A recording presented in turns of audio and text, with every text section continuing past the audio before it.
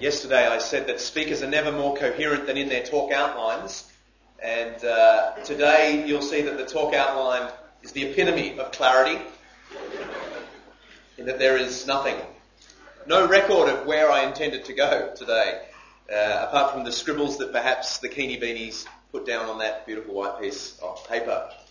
Well, late one evening, as I was enjoying the night sky out on a friend's balcony after a pretty good party, a fascinating conversation broke out among the guests at a dinner party on next door's balcony. These next door neighbours were, I guess you might say, your classic 20-something Chardonnay yuppies. Right? You've got the picture in your head? This was on the North Shore especially, which is where I grew up, so I'm digging myself here. They were hardly what you would call the religious type. And yet at one point, the conversation turned decisively toward religion. They were speaking pretty loudly, let me say. I wasn't being a complete sticky beak. Sparked by a passing comment one of them made about a wedding she'd been to for some happy clappy Christians, as she described them.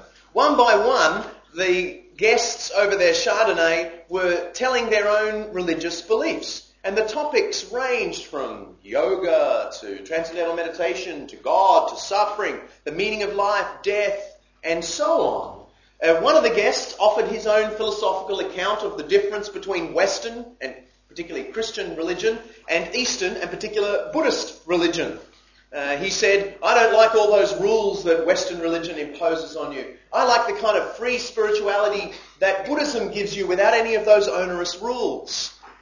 He said this as he sipped his Chardonnay, completely unaware of the Buddha's ban on alcohol. And the others all went, in agreement.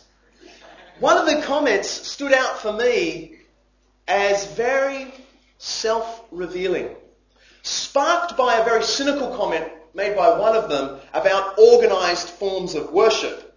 I guess the sort of thing I get up to most Sundays. One of them then responded by saying, yeah, but don't you think there's something in it?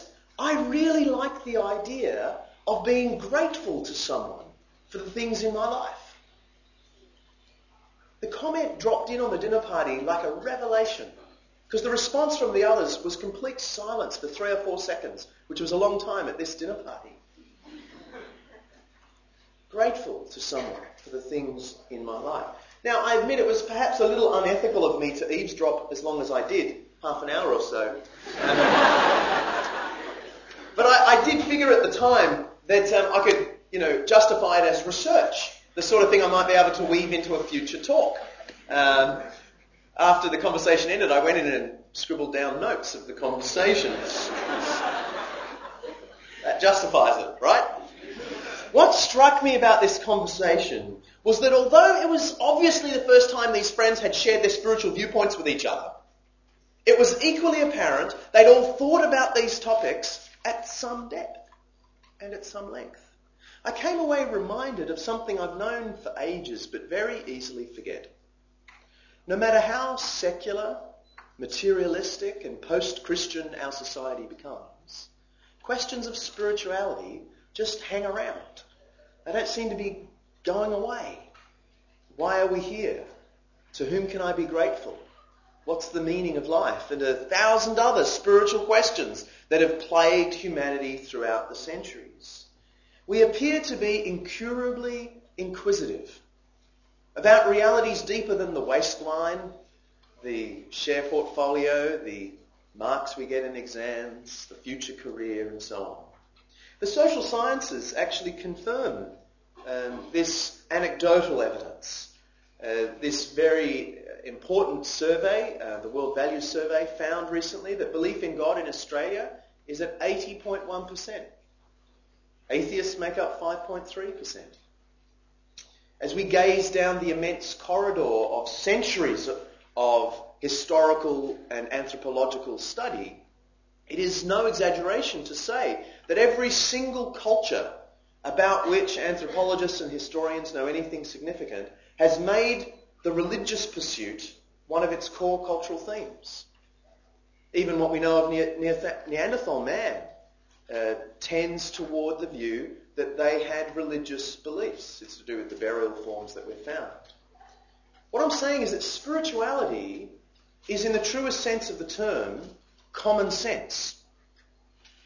Like the human fascination with art and music, or our desire for social organisation and personal intimacy, spirituality is one of the few universally shared premises of humanity. It is common sense. Now, that much is easy to concede. It's simply an historical observation. But far trickier is the philosophical question that arises from this historical observation. Which, if any, of the great spiritual traditions of the world is true or valid? Amid the cacophony of competing religious claims out there, can you tell if any one of them or two of them is actually real, corresponding to truth? Perhaps the most common secular response to this question of where you find spiritual reality amid the cacophony is the position known as pluralism, something I'm sure you've all heard before. The belief that basically when it comes to spiritual truth, truth is plural, not singular. Truth is plural, not singular. Now obviously pluralism does not reject all the spiritual options, as say the atheist is prone to do. Rather, the pluralist affirms all the spiritual options as perhaps different paths up the same mountain. As I eavesdropped on this conversation next door, I was struck by the pluralistic assumption of these 20-something Chardonnay yuppies. They all had their own views, but actually they were wonderfully affirming of everyone else's views. There was no attempt to justify their beliefs or contrast their beliefs. There was just this great pooling of ideas, as if they were talking about their favourite Chardonnay or their favourite Green Day song or something like that. This is classically Australian. We not only have this innate curiosity about the big questions, we also have this almost dogmatic insistence that all the answers to the spiritual questions are equal, are equally true or equally valid. Pluralism. There are, I think, two forms of pluralism, and it's important to understand them because they're really quite different. There's what you might call popular pluralism and sophisticated pluralism. Popular pluralism is the pluralism you meet in the pub or the cafe or on the lawn of the university. It's basically the position that says all religions teach essentially the same thing. That's popular pluralism. Sure, they differ on the name you give God, Vishnu or Shiva or Allah or whatever it is, but they all basically agree on the really important stuff. The basic problem with this popular pluralism is that in trying to affirm all religious perspectives, it ends up honouring none of them. Because for the most part, the great religious traditions of the world make claims that are utterly contradictory with one another. Superficially, they agree. Most religions on the planet do say prayers, though not all, but most do. But at the more fundamental level, the great religions of the world do not teach the same thing. Let me unpack a couple of the most obvious contradictions between the faiths. Hinduism teaches, as many of you will know, the existence of many gods or devas, all emanating from the ultimate source, Brahman, which is an impersonal source which emanates its characteristics in personal deities. That's the belief of polytheism. But Guru Nanak, a once devout Hindu, came along and said, no, there aren't many deities, there is just one deity. And we found the Sikh religion as a result. Then Siddhartha Gautama, well actually much earlier, rejected his native Hinduism, not by proposing the existence of one god. Siddhartha Gautama suggested that there is no deity at all, and that the worship of deities is a distraction from true religion. Now you don't need a degree in mathematics to work out there's a fundamental difference here. If there's one god only, there can't be many gods. And if there are many gods, there can't be one god only. And if there's no God, as Buddha said, then there can't be one God or many gods. It's problematic. Or take the central Christian belief that Jesus is the Son of God who was crucified and was raised to life again. This is rather central to Christianity. Without it, you don't have a thing called Christianity. But of course, modern Judaism rejects this fundamental claim. Insists that Jesus was just one of the many pretenders to the title of Messiah, Son of God. Orthodox Judaism says the true Messiah is yet to come. It gets more complicated when you introduce Islam, as we spoke yesterday. Surah 5 of the Quran makes very clear that Jesus did not die on a cross. Surah 3 makes clear that he was not the Son of God. Many, many other contradictions could be explored. I'm simply trying to point out that you can only insist on the harmony of the great faiths in terms of what they believe by ignoring some of their most basic beliefs. In fact, in my experience, the only people really to say that all religions teach the same thing are those who have only ever studied one religion or none. In fact, it's a little like, the Anglo-Australian, and I hope you haven't met too many of these, who walk through Chinatown, come out the other end and say, boy, all Asians look the same, don't they? There's an ignorance to the statement, not to mention rudeness. That's someone who hasn't hung out with Asian people. Actually, some of my Asian friends say that all you whiteys look the same, but anyway, we'll leave that to one side. But you can see my point. At a distance, perhaps, the religions look the same. The closer you get, the more ridiculous that statement seems. Now, of course, Hindus, Sikhs, Buddhists, Muslims, Jews and Christians must learn to honour one another as fellow members of the human race. I'm not questioning that at all. But friends, they can't for a second admit that each other's beliefs are all equally true. Not without turning off the part of the brain that allows you to walk across the road when the light is green, not red. At this point, I find myself in unlikely agreement with perhaps the 20th century's greatest atheist. The Richard Dawkins of the 20th century was Lord Bertrand Russell. And he said, it is evident as a matter of logic that since the great world religions disagree, not more than one of them can be true. His money was on none of them being true, but he's quite right to say not more than one of them can be true. But that's popular pluralism. The pluralism that says religions basically teach the same thing. I trust there aren't too many of you in that category. There is a more sophisticated path, though, open to those who want to insist on the universal oneness of the great faiths, aware of the intractable differences between the great faiths of the world. Sophisticated pluralists argue that although there are very few explicit truths shared by the great faiths, there is an implicit macro-truth made apparent by them all. This macro-truth, implicit in all the religions, has very little to do with their explicit beliefs, whether Allah requires 5 daily prayers, whether the Buddha's path of denial of the self and desire leads to enlightenment, whether Jesus died on a cross for sins. These are all culturally contingent responses to the ultimate spiritual reality. That there is some ineffable truth out there to which human beings are attracted. Now, within academia, perhaps the most famous, certainly voluminous scholar of sophisticated pluralism is John Hick, professor at the University of Birmingham, actually holds many positions around the world. For Hick, religions constitute not revelations of spiritual reality, but culturally conditioned responses to spiritual reality.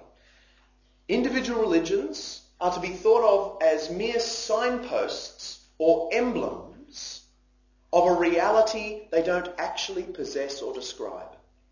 They are signposts or emblems of a reality they don't themselves accurately describe. How Hick and other pluralists know this is never discussed in pluralistic literature. I am fascinated by that. It is simply argued, affirmed, and illustrated with something resembling evangelistic zeal, it seems to me. For instance, John Hick brilliantly employs this sketch. First used by Joseph Jastrow in the study of illusions at the end of the 18th, beginning of the 19th century. Those that are studying psychology will have seen this image before. As you can see, the sketch is an ambiguous figure drawn to look like a duck going left and a rabbit going right. I'm going to give you a moment to make sure you can spot both of them. There have been times when I've been 3 or 4 sentences later in this lecture and someone goes, "Ah!" You all got it? Ducks and rabbits. Okay, here's the thing. If shown to a culture that only knew ducks, not rabbits, they're going to see a duck, right? If shown to another culture that only knew rabbits, didn't know ducks, they're going to see rabbits, right? The difference is merely one of perception. The contradiction isn't real. It just depends on your culturally contingent perspective. Each group is justified in variously seeing a duck or a rabbit, depending on their perspective. Hick then compares this optical illusion with the great religions of the world. Just as the duck-knowing group could only see a duck, and the rabbit-knowing group could only see a rabbit, so Muslims think they see Allah. Christians think they see Jesus. Hindus think they see Vishnu or Shiva or some other deity. No one's wrong, and no one's right. It's just perception, culturally contingent. Now, you know, when I first came across this argument in one of John Hick's books, I thought, wow, that's pretty compelling. Until I realised the hidden truth in the analogy. In reality, this sketch is neither a sketch of a rabbit nor a sketch of a duck. It's actually a sketch deliberately drawn to look like a duck and a rabbit. Yeah? The unknowing subjects in the experiment might be justified in variously seeing a duck or a rabbit, but the person conducting the experiment is under no such illusion. He or she knows that it is simply an illusion designed to produce rival schemata illusion. That's the assumption of pluralism. Without realising it, John Hick's analogy exposes the hidden assumption of sophisticated pluralists. In essence, pluralism insists that although the world religions are entitled to their perceptions of reality, the truth of the situation, unknown to the religions but known to the pluralist, is that this reality lies beyond the religions. The pluralist is the one conducting the experiment. He or she sees beyond the mere perception to the ultimate reality. That reality is ineffable, incomprehensible, beyond reach. This is a big assumption. Pluralism of the sophisticated kind claims to see a bigger truth which none of the individual religions has been able to see before, and then suggests that the smaller truths the religions thought they could see are mere ducks and rabbits, illusions. By describing religions as true in a manner none of them has ever described before, and false in all the ways they have always affirmed, pluralism mounts a very high intellectual ground indeed. An intellectual ground that I think surpasses that of the great monolithic faiths. It's true that Christians, on the basis of Jesus' resurrection, make the grand claim that God is to be found in Christ, and that therefore 2/3 of the world is mistaken.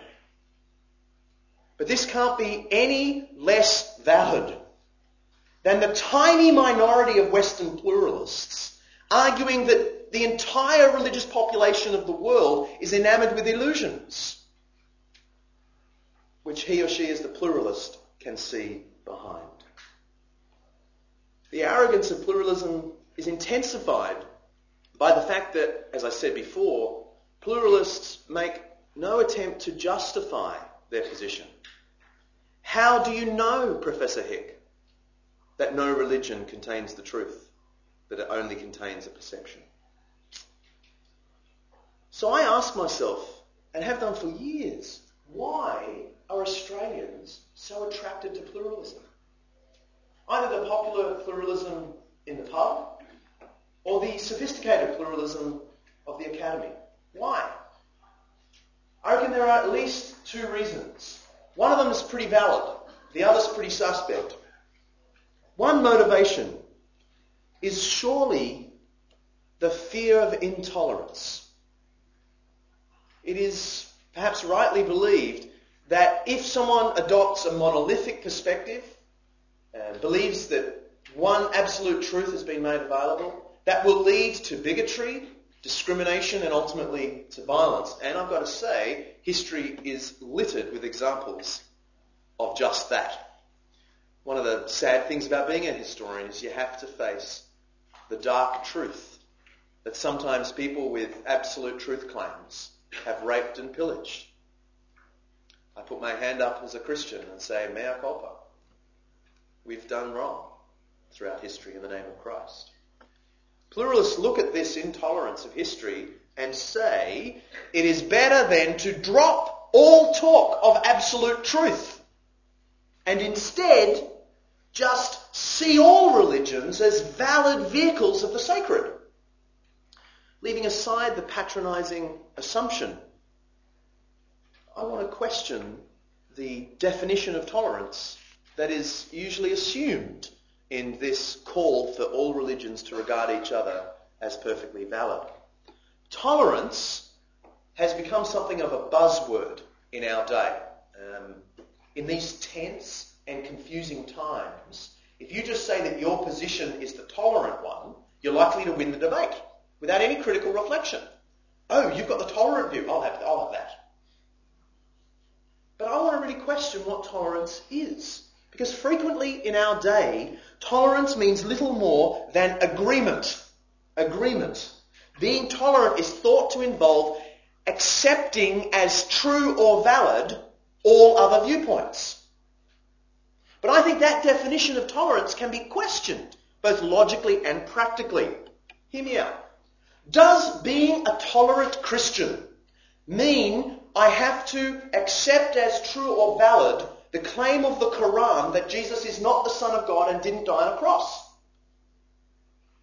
Or to turn it around, does being a tolerant Muslim oblige the Muslim to believe the doctrine contrary to the Quran that Jesus is the Son of God and he died on a cross? Can a Muslim accept that as a valid belief? I think every Muslim and every Christian would say no. What about our Eastern brothers and sisters? Must a tolerant devotee of Vishnu, the emanation of Brahman, accept as true and valid the Buddha's claim that worship of divinities distracts from true wisdom and that Brahman was a figment of the imagination?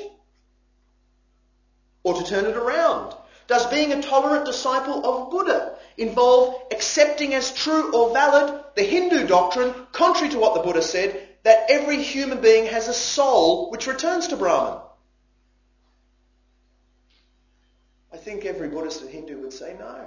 That can't be tolerance. To complicate things further, must tolerant Hindus and Buddhists say Amen to the orthodox Jewish doctrine, which contradicts everything in Eastern philosophy, that the dead will be raised at the end of history and live bodily? No. True tolerance does not involve accepting every viewpoint as true and valid. It can't. Not without turning off that part of the brain, which, as I said, lets you walk across the road when it's green, not red.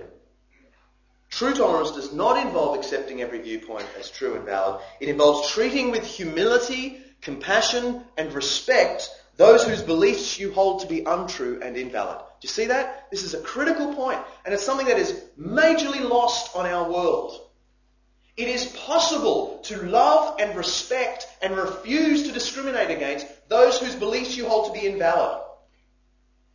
Merely saying I agree with every other belief takes no moral courage, no intellectual commitment at all. But being able to understand the contradictions between the faiths and still say, I love you as a member of the human family, that's tolerance. A tolerant Buddhist, then, is not one who accepts as true and valid the Hindu doctrine of the eternal Atman, the soul. It's one who is able to reject that doctrine and still care for Hindus. A tolerant Christian is not one who accepts as true and valid the Quranic claim that Jesus didn't die on a cross and isn't God in the flesh. No, tolerant Christian is one who can reject that with confidence and yet still care for Muslims as fellow members of the human family. True tolerance is the ability to treat with compassion and honour those with whom you disagree. There is a second reason our society, I think, is attracted to pluralism. It's not so much got to do with the honourable longing for tolerance in society. It has to do with the long-held Australian tradition of taking the easier of two options. Some call this apathy. I think that's very unkind. I prefer to call it economy of effort. Let me illustrate what I mean by economy of effort and then apply it to the question of religious truth. Suppose you were to ask two Chinese friends how to say I love you in Mandarin. One says, that's easy, 我爱你. The other says, don't be ridiculous, it's 我恨你. You now have a problem which you can resolve in one of two ways. Either you can investigate the issue for yourself. Go down to the library and get out an English Mandarin dictionary and turn to the I love you bit and see which is right. Or you could go to a third Chinese friend and say, hang on, I've got these two people, they're stirring me, what's the story? Now that might take a whole half hour out of your life. But at least you'll be able to make an intelligent, informed decision. Far easier, though, is simply to sit back and say, they're two different ways of saying the same thing. They're dialect variations of the one common phrase. It's not going to cause any arguments. You just accept both as equally true. It's the ultimate economy of effort. Except, of course, as every Chinese person in the room knows, 我恨你 means I hate you. I think you can see my point. When a Hindu affirms the existence of multiple devas emanating from Brahman, and a Sikh insists on the existence of just one God, it produces a dilemma that you can resolve in one of two ways. Either you can research the issue, read a book, investigate the historical background and the philosophical background of polytheism versus monotheism. It might take hours out of your life, but at least you'll be able to make an intelligent decision in the end. Far easier is to say, it's basically the same belief. There are both many gods and just one God in some beautifully mysterious way. Economy of effort. Or to offer a more pointed example, when a Christian affirms that Jesus died on a cross for the sins of the world, and a Muslim says, no, he did not and is not, it produces a dilemma that you can resolve in one of two ways. Either you can explore what historians think really happened to Jesus. There's more books on that than you might imagine. Or you can sit back and say they're both true in their own special way. Now, while this might require a level of mental elasticity on your part, it's clearly the option requiring the least amount of effort. That's an important thing in Australia. Now, what I'm suggesting, and hopefully not too impolitely, is that our society's keenness to affirm all religious points of view stems in part from an aversion to having to think too much about any one of them. Put another way, the all roads lead to Rome view of spiritual truth often is just a way of justifying that I don't want to look down any one of the roads. Thank you very much. And the result of this sad economy of effort approach is that we're left without a faith at all. Whether by an aversion to intolerance or a relaxed economy of effort, this attempt to affirm all viewpoints as valid in their own special way has the potential to leave us without any belief whatsoever. As one of my favourite writers, the English critic G.K. Chesterton once wrote, "An open mind is like an open mouth. Its purpose is to bite on something nourishing. Otherwise, it becomes like a sewer, accepting everything, rejecting nothing." The economy of effort approach to religion is a little like Chesterton's all-embracing mouth. We don't honour the world religions by affirming their sameness. We honour the world religions by studying their differences and scrutinising their central claims. And it is only after doing that that we can find ourselves biting on something nourishing. And that's the challenge I want to throw out. To those with strong religious beliefs, my challenge is tolerance, true tolerance, the admirable ability to love and respect those with whom you disagree. My challenge to those of you who lean toward a pluralistic viewpoint is to scrutinise the claims, find out where truth is to be had.